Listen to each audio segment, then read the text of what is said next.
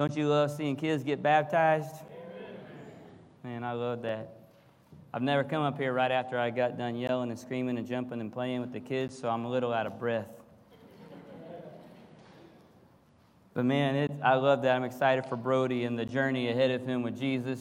If you're a believer and you've been a believer sometime, you know that journey coming up for him can be up and down. You know that you need people around you. Keep going. People around you to support you as you grow up in Christ. I pray that our church family, this Heritage family, will be that for Brody. So, and also it makes it the perfect Sunday to start this Gospel Family sermon series. Just so happens, right? So, a gospel family is just that. It's a family that keeps the gospel. And just so we're not assuming that we all know what the gospel is that what? That Jesus came, that he died, that he rose from the dead, that he appeared to others, that he ascended back to heaven, that he is currently seated at the right hand of the Father. Man, that's great news for sinful people. I mean, unless you think you're perfect today, that's good news for all of us. And so a family is that. It's a family that keeps that gospel message at the center of everything they do. They keep the gospel message at the center of all their decision making. I love what Brody said in his video. He goes, it just means you don't get to just decide whatever you want to do. You got to talk to Jesus first. I love when he said that. You don't just go around making decisions on your own. How ridiculous does that sound when you trust Jesus? Okay, he gets it. Maybe us adults need to get that, right? It's the kind of family that puts the gospel message at the center of their priorities, center of how we do things and how we spend our time and our finances. So that's what I talk about when I say gospel family. And over the next few weeks, we're going to talk about some specific things that a gospel family does together. Okay, and then on Saturday, September 28th, Sid already tell you, my brother is going to be here, Johnny. He literally wrote the book on gospel family, okay? And I want you to not miss that parenting workshop that Saturday morning. I think we're starting at like 9 a.m. So that's not that early. Get here. We're serving Chick-fil-A, $7. You don't even have to go get it. We'll bring it here. And it's going to be a fantastic time. And then he will wrap up this sermon series that Sunday, the 29th. Okay? So don't miss out on that weekend. Jim, I'm still kind of like booming and stuff. I don't know. Well, it's somewhere. Not me, like my voice. Anyways, the sermon title for today is The Gospel Family Worships Together. So this first thing that we're going to talk about that a gospel family specifically does together is that a gospel family worships together. And our key passage is found in Joshua chapter 24. So go ahead and take your Bibles out. I really hope you brought them. The book of Joshua is early on in the Bible in the Old Testament. Genesis, Exodus, Leviticus, Numbers, Deuteronomy, Joshua. Okay, 6th book of the Bible, early on. And chapter 24 is the last chapter of the book of Joshua. So turn with me. And what we're going to read, and if you'll be patient with me, I'm going to read almost the whole chapter this morning for you. Our focal passage will be a couple of verses in there that I think will sound familiar to you. But what we're reading about, so I can set the stage for you about what's going on, is a covenant renewal ceremony. This wasn't just kind of like Joshua talking to the people in a casual conversation. Okay, this was a serious thing that happened here in chapter 24. So let me read to you, and you read with me, okay? Joshua 24, and I'm going to go all the way from verse 1 to 28. We're going to leave off the end, which is Joshua's death and burial. But for our purposes today, we're going to take this whole thing. Verse 1. Joshua gathered all the tribes of Israel to Shechem. This is important. If you find in Genesis chapter 12, when God originally called Abram, he kind of walked him through all of the land, and he actually stopped him at Shechem when he made his first promise about giving him and his family the land. And here they are again at Shechem, the same place where God originally made that promise, and they're going to have this kind of covenant renewal. So he gathered all the tribes to Shechem and summoned the elders, the heads, the judges, and the officers of Israel. They presented themselves before God. This is serious stuff. So they brought the ark out, okay? They're wearing all the right stuff. They've done all the right washes, and they're presenting themselves before God because this isn't just a casual conversation. And Joshua said to all the people, he addresses everybody, "Thus says the Lord, the God of Israel, long ago your fathers lived beyond the Euphrates, Terah, the father of Abraham and Noah, and they served other gods. Then I took your father Abraham from beyond the river and led him through all the land of Canaan and made his offspring many. I gave him Isaac, and to Isaac I gave Jacob and Esau. And I gave Esau the hill country of Seir to possess, but Jacob and his children went down to Egypt. And I sent Moses and Aaron, and I plagued Egypt with what I did in the midst of it. And afterward I brought you out. Do you notice how he was saying them, they, and now he starts to say you? He's saying some of you guys that are here today, you were little kids when some of this stuff started to happen. You've seen what God did. Then I brought your fathers out of Egypt, and you came to the sea, and the Egyptians pursued your fathers with chariots and horsemen to the Red Sea. And when they cried to the Lord, he put darkness between you and the Egyptians and made the sea come upon them and cover them. And your eyes saw what I did in Egypt, and you lived in the wilderness a long time. Then I brought you to the land of the Amorites, who lived on the other side of the Jordan. They fought with you. I gave them into your hand, and you took possession of their land. I destroyed them before you. Then Balak, the son of Zippor, the king of Moab, arose and fought against Israel. And he sent and invited Balaam, the son of Beor, to curse you. But I would not listen to Balaam. Indeed, he ended up blessing you. You remember that story? That's a great story. You should go back and read that. So I delivered you out of his hand. And you went over the Jordan and came to Jericho. And the leaders of Jericho fought against you. And also the Amorites, the Perizzites, the Canaanites, the Hittites, the Girgashites, the Hivites, and the Jebusites. I gave them into your hand, and I sent the hornet before you, which drove them out before you. The 2 kings of the Amorites, it was not by your sword and your bow. I gave you a land on which you had not labored, and cities you had not built, and you dwell in them. You eat the fruit of the vineyards and the olive orchards that you did not plant. Familiar passage to you probably. Now therefore fear the Lord and serve him in sincerity and in faithfulness. Put away the gods that your fathers served beyond the river. Put away forever, completely. And in Egypt, and serve the Lord. And if it is evil in your eyes to serve the Lord, choose this day whom you will serve, whether the gods your fathers served in the region beyond the river, or the gods of the Amorites in whose land you dwell. But as for me and my house, we will serve the Lord. Then the people answered, Far be it from us that we should forsake the Lord to serve other gods. For it is the Lord our God who brought us and our fathers up from the land of Egypt, out of the house of slavery, and who did those great signs in our sight, and preserved us in all the way that we went, and among all the peoples through whom we passed. And the Lord drove out before us all the peoples, the Amorites who lived in the land. Therefore we also will serve the Lord, for he is our God. But Joshua said to the people, You're not able to serve the Lord. For he is a holy God. He is a jealous God. He will not forgive your transgressions of your sins. If you forsake the Lord and serve foreign gods, then he will turn and do you harm and consume you after having done you good. And the people said to Joshua, No, we will serve the Lord. Then Joshua said to the people, Okay, you are witnesses against yourselves that you have chosen the Lord to serve him. And they said, We are witnesses. So he said, Then put away the foreign gods that are among you, and incline your heart to the Lord, the God of Israel. And the people said to Joshua, The Lord our God we will serve, and his voice we will obey. So Joshua made a covenant with the people that day, and put in place statutes and rules for them at Shechem. And Joshua wrote these words in the book of the law, and he took a large stone and set it up there under the terebinth that was by the sanctuary of the Lord. And Joshua said to all the people, Behold, this stone shall be a witness against us, for it has heard all the words the Lord he has spoke to us.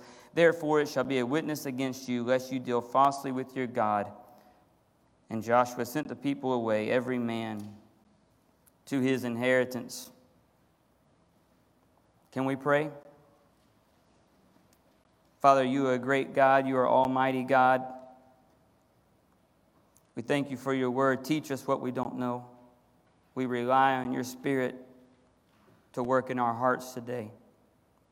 Make us the type of people that would put away all of the things aside and worship the one true God.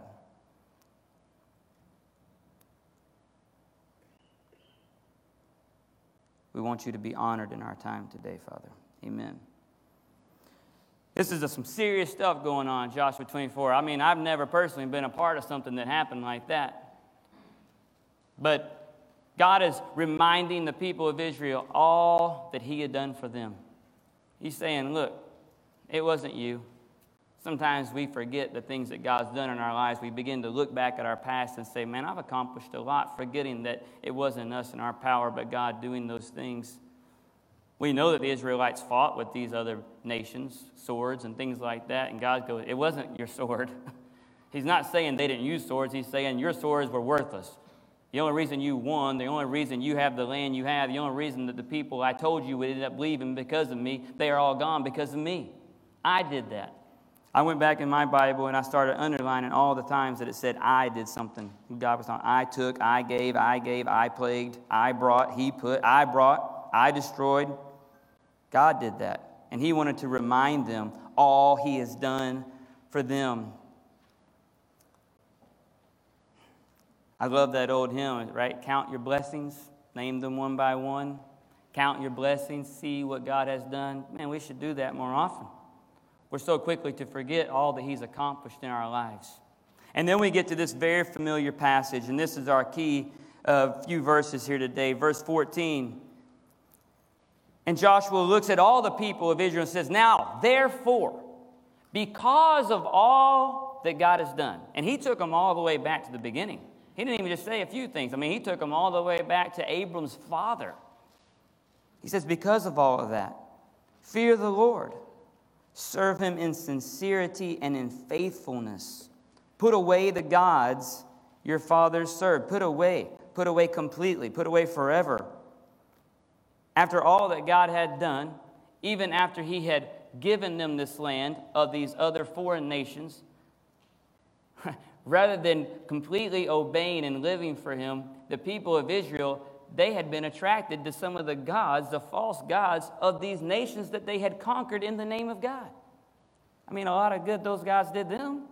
And yet for some reason, here they are in this meeting, and Joshua's having to tell them, put them away. They're still holding on to some of those. They wanted to worship God, but they wanted to hold on to some of these other foreign gods too. He's saying, do you not remember what God did? Put away the gods your fathers served beyond the river. Serve the Lord. I love this.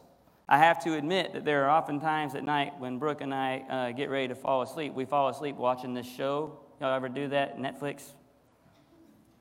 We watched a show called Blue Bloods. Anybody ever watch that? It's got Magnum P.I. and that guy from the New Kids on the Block. It's great. It's a cop show, okay? Magnum P.I., he's the police chief, and his name is Frank. And he's the all-wise guy, you know, the father in the family. He always has great answers for everything. Anyways, there's this episode, and it starts with Frank, the main wise guy and father of the family, having ice cream with his granddaughter, Nikki. And Nikki has invited him to go get ice cream because she needs advice, okay, from her granddad. So anyways, they start talking, and she begins to share whatever her problem was, and her phone gets a text message, and she grabs it, and he goes, turn that thing off. And she, well, what if it's important? He just says, choose. Okay, and like any teenager, she reluctantly puts it down, you know, and so she keeps talking for a second, and then she's like, well, what if it's important? He goes, choose. One word, choose. That's what Joshua is saying to the people of Israel. They're going, just choose. I know you think that's important. I know you think this thing is attractive. I know you think that thing right there satisfies you. Choose. Choose. God is not going to compete with those things for your worship. He's not going to do it. He's God. He's not interested in getting a portion of your worship while you give a portion to money or popularity or success or lust or whatever it is that is your God that you're holding on to, those foreign gods that are completely worthless. He's not going to do it. Jesus said the same thing in the New Testament. He said, you cannot serve two masters. He said, if you have another God, that God is your master. Man, we think sometimes we can have little gods and control them. No, Jesus said, if you have another God, you're his servant. God doesn't compete with other gods. He's the only one true God. It's called idolatry. Okay? It's called breaking the first commandment. It's also called stupid. Because when we put our hope, I didn't mean for that to be funny, it's stupid. When we put our hope and our reliance and our dependence on anything or anyone other than God, that thing or that someone is going to let us down. It cannot deliver us. It cannot save us. It cannot fix our number one major problem that we have in the human life, is that we are sinners separated from God and in need of grace. Other gods can make you have warm feelings. They can satisfy you for a time. They can make you feel good about yourself.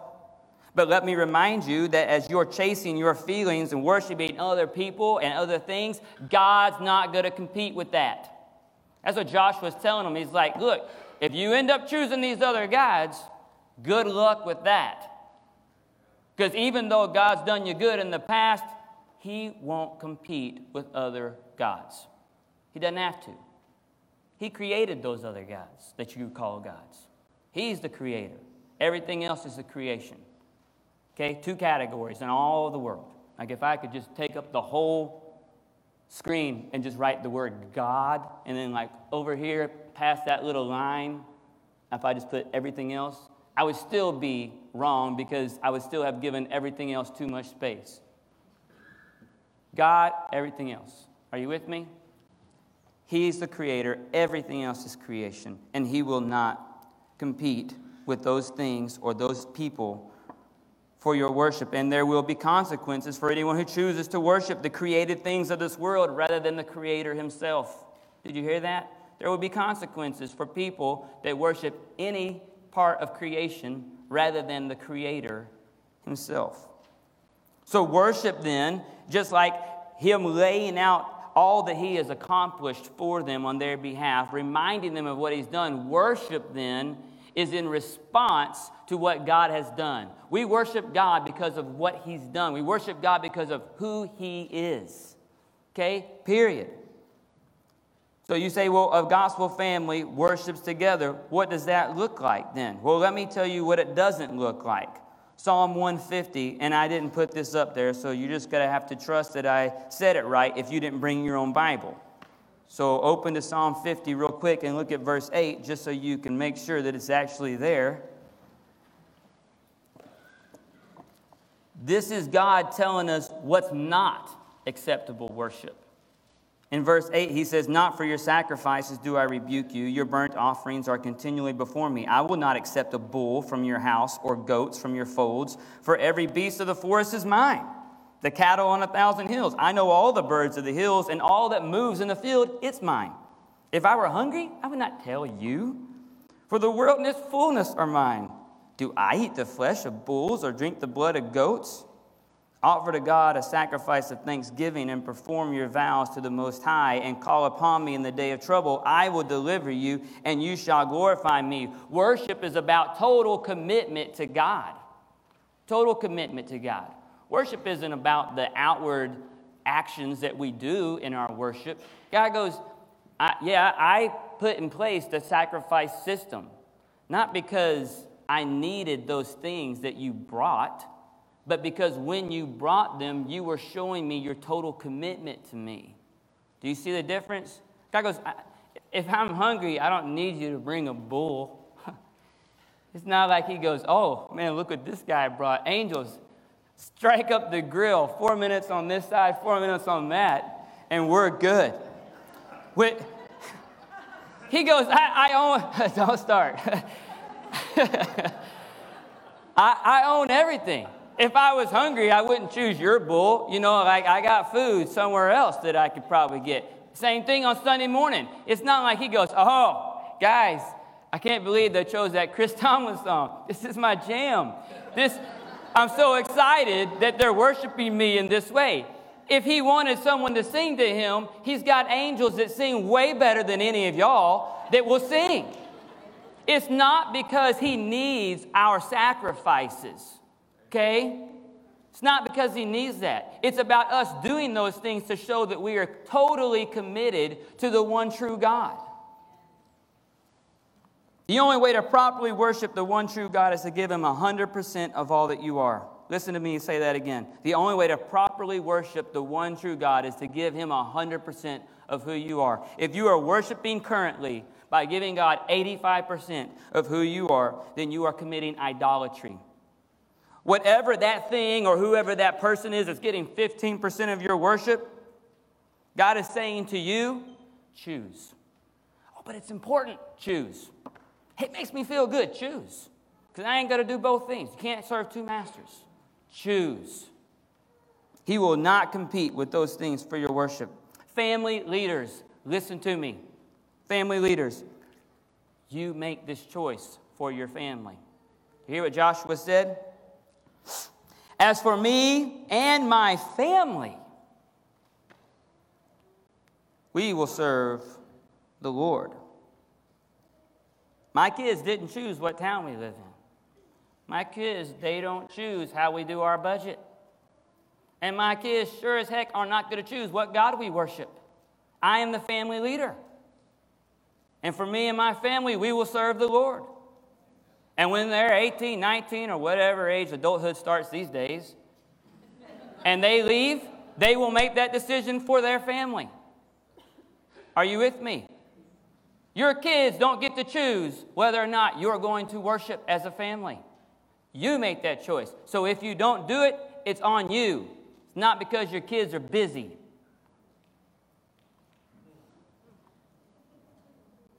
So what does it look like for your family to worship the Lord together? Practically speaking, let me give you 3 things. The gospel family worships together by praising God together. One of my favorite ways of worship. Now, I tell you guys all the time, we kind of get confused about our wording sometimes. We say, oh, we're going to worship and then we're going to preach. Well, no. We worship through music and then we worship through the word. And then Monday morning we worship through work. It's not like worship is this 20 minutes that we gave Melvin today. No. However, one of my favorite ways of worshiping is praising God together.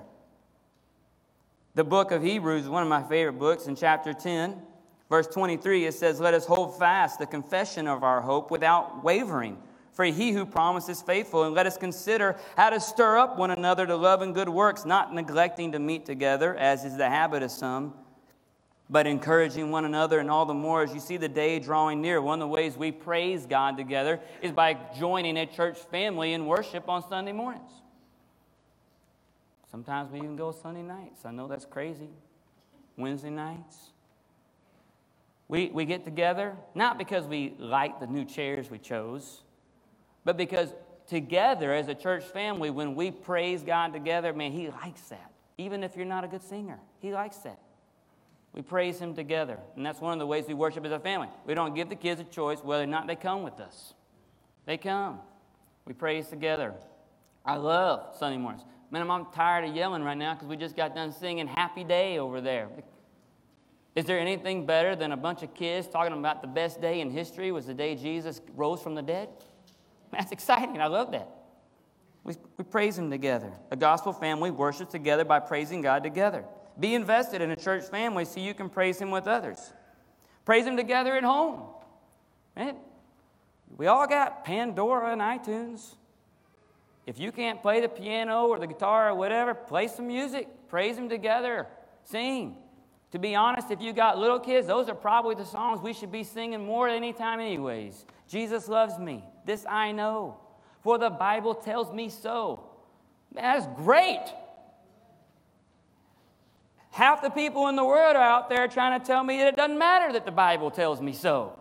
That I got to figure out some other way to know about things are true or not. No, I want my kids to know if the Bible says it, it's true. And if you don't understand it, you're the one that needs to change, not the Bible. Okay? So sing those kids' songs. If you got teenagers, we probably should sing those kids' songs even more often. Jesus loves the little children. All the children of the world, red, yellow, black, and white. Are you kidding me? Man, everybody sing that. We'd have so many less problems in this country. One human race. Okay, the Bible says that Eve is the mother of all people. That must mean there's one race, just people. Jesus loves the little children, all the children of the world.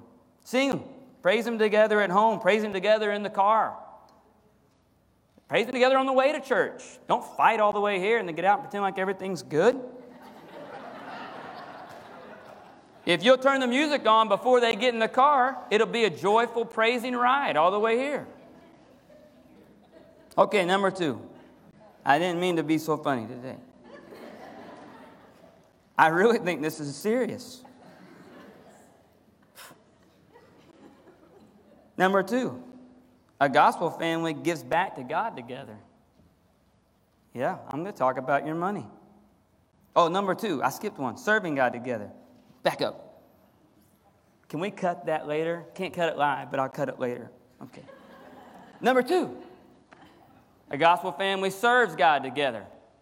I love my church family here at Heritage because we give you the opportunity to do that. Brooke, serving in children today. Ainsley, serving in children today. Braxton, touching the computer today. Everybody see Braxton? I can't even see your head, man. There you are. I love that. Daddy, talking. Serve God together. We got people all over this building serving in children's ministry, serving in missions ministry on Wednesday nights, serving in student ministry, serving it beyond the walls. Serve together. Man, you want to teach your kid how to not think about themselves and think about others instead? Make them serve. Not just you doing chores. I mean, that's good too, but make them serve other people. Make them serve. Take them on mission together. I love the stories of when we send people on mission together and they take their kids. When they come back, life has changed. Life has changed. Ainsley went to Haiti a couple of years ago. This summer at camp, she stands up, tells everybody she feels God's calling her to be a missionary somewhere with a foreign language. She's 13 years old. I guarantee you the trip that they took to Haiti had a part of that. I guarantee you the mission trip that we spent in Poland for a month one summer, which cost me a fortune, I guarantee you it was all worth it because of her decision. Take your kids on mission. Go. Get out of that comfort zone. I love that Dan's going to serve. I love that his boys were up here praying for him before he leaves. Gospel family serves God together. Number 3, a gospel family gives back to God together. God doesn't need the sacrifice. He says, I own all the gold in the world. I own it. Not to mention that I'm not interested in buying anything that y'all want to buy. I got everything. I got it. I'm God. Doesn't mean we don't give. It means we give, and we give sacrificially, and we give first because it shows our total commitment to God. In the same way that in the Old Testament they would bring that first bull. Of course. How many times in the Old Testament does it say unblemished? Of course, the guy could have said, man, I could really use that one this month. I bet we could sell that for some good money. No, they bring it because if they don't, they're showing that they're not totally committed to God. When you decide, man, I've been working my tail off and we deserve that weekend getaway, and if we wouldn't give just this 1 month, we could have it. You are showing God that you are worshiping that weekend getaway rather than Him. It's not about giving your money to the church. It's not about whether or not we have money to turn on the lights and do the things that we do. It's about showing that you are totally committed to God. Let me tell you how it works. You figure out how much money you make. You take 10% of that, divide it by whatever, 52 weeks, and you just give it. Now, I will say you do it together. So you sit down with your kids, and rather than the family leader just doing it and no one know that you're doing it, you go, hey, kids, this is what we give. We figure out mommy and daddy make this much money, 10% of that, it's a great math lesson, is this. We're going to divide that, and every Friday we're going to make sure that the bank automatically sends it because I'm afraid that if I have to do it and put it in the box, I might keep it back for myself on the weekends where I know we got birthdays coming up and stuff like that. So I'll make it automatic. But I'm going to tell everybody about it. This is what we're going to do. When it's time at Christmas to give the Lottie Moon offering, we're not going to quit giving our tithe. We're going to sit down at our table, and we're going to talk about Willie and Emily in India, and how much we love them and their kids, and how much they've sacrificed in order to live in a place of complete darkness so that as many people as possible will know the name of Jesus. We're talking about Jeremy and Susan and their kids in Africa. Same thing. And we're going to say, I know that Christmas is coming up in 4 weeks, and I know everybody's got a list, but I wonder what we could sacrifice on our part since they sacrificing so much that we could give to Lottie Moon in order to support our IMB missionaries. We're going to pray about it. We're going to come up with a dollar amount. We're going to put it in that box thing. Gospel families give sacrificially to God together. Don't keep it a secret what you do.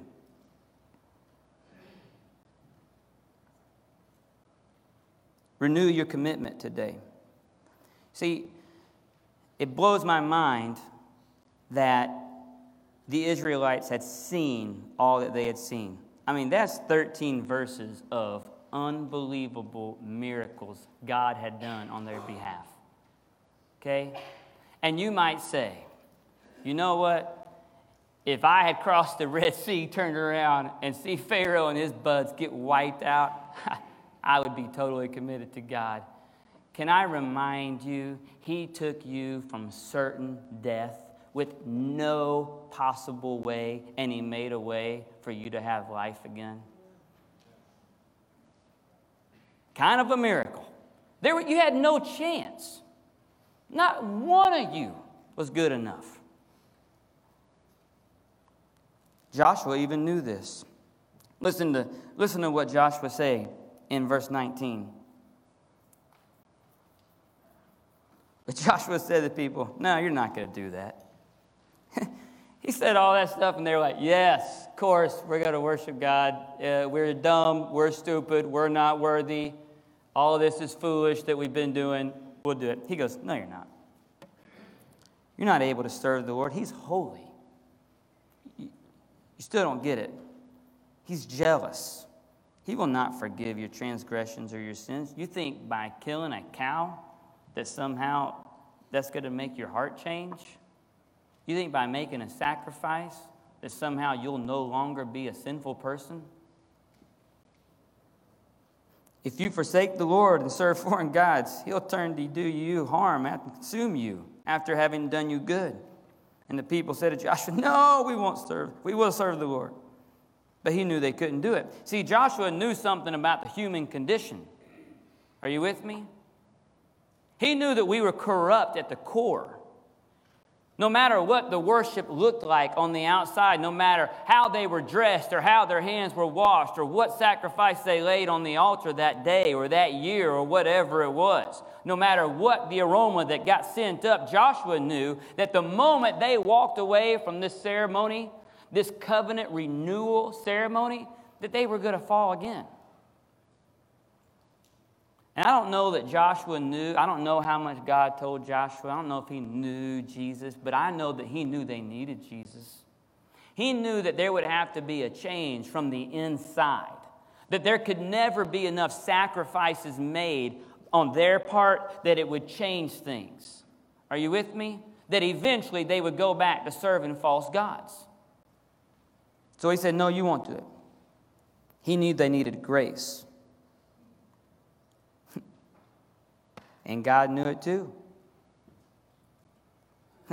I love the new covenant where God goes, this time I'm not just going to write it on tablets. I'm not going to write my laws on concrete. I'm going to put it in their heart. They're going to memorize it. It's going to change who they are. They're going to be a different person. Different person. David knew in Psalm 51, he said, I can't quit sinning, God. It's always there. It's always in front of me. He said, I love this, what he asked for. He said, God, give me a willing spirit. David was like, he didn't say, God, help me not look at women. He said, change the inside of me. Make my spirit, my soul, the stuff on the inside of me that my MRI doesn't show, make that different so that I'm willing to follow you, total commitment in everything that I do. Jesus is the only one that can accomplish that on our behalf. You'll never wake up enough days in a row confident in yourself that you would become the person God wants you to be. But man, if you'll wake up on your knees confident in Jesus, he will make you that person. You know it's true. How many of you have changed some since God saved you? Just stick to the program. Stick to the program. Wake up not excited about who you are, not thrilled about your spiritual growth. Wake up confident in Christ. He will continue to work. He's still working. I'm telling you, the kids' songs are the best songs. Y'all never know that song. To make me what I ought to be. Took him just a week to miss stars, yeah. Southern Baptist. What about this? He breaks the power of canceled sin. He sets the prisoner free. Amen? His blood can make the foulest clean. His blood availed for me. It's not about our sacrifice. A gospel family worships together, not because God needs our worship, but because it shows our total commitment to Him. And I guarantee you, when you worship God together as a family, it will make a difference to the families around you. They will see something different about you and your family. It's not about the fact that you go to church on Sunday morning. It's because you worship Him with your life every day of the week. Yeah. I can't wait to see how this community is impacted by true worshipers. True worshipers worship in spirit and in truth. They don't worship by 100% attendance. Spirit and truth. Can we pray? God, over the Almighty God, you are amazing. And as we talk about what a gospel family looks like over the rest of this month, Father, I pray that you would be in charge. Give us willing spirit in our heart. Change us from the inside out. Take the corruption away. Clean us from the inside, not just the outside. We want to praise you and lift you up in song and poem because you are an awesome God. And even though our words fall short every time, we just love trying. But I pray that when we do that, our hearts are bowed in worship. Not just because we like the way that things sound or certain songs, but because you've changed us and because of what you've done and who you are, we want to lift up your name and praise. There is no other name even beside your name. Why would we steal your worship from you for foreign gods? Father, help us to serve you together as families. That we would set aside our pride, our comfort. That we would set aside the idea that somehow this world is about us and pleasing us and our satisfaction, and we would serve those around us in need, serve our church families, serve those, our neighbors in our community, serve those across the world who've never heard the name of Jesus. And I pray, Father, that we would give sacrificially to you. You've done so much for us. Everything we have is already yours. I pray that we would become people that it is our habit to give back to you first before we even decide what we need to do for ourselves. Not because you need it, but because we want to show you that we are totally committed to you in all ways. We love you, Lord, and we are so, so thankful for grace, for the blood of Jesus, making a way where there was no way. You are powerful. You are mighty to save. And you alone are worthy of worship, Lord. We love you, Jesus. Amen.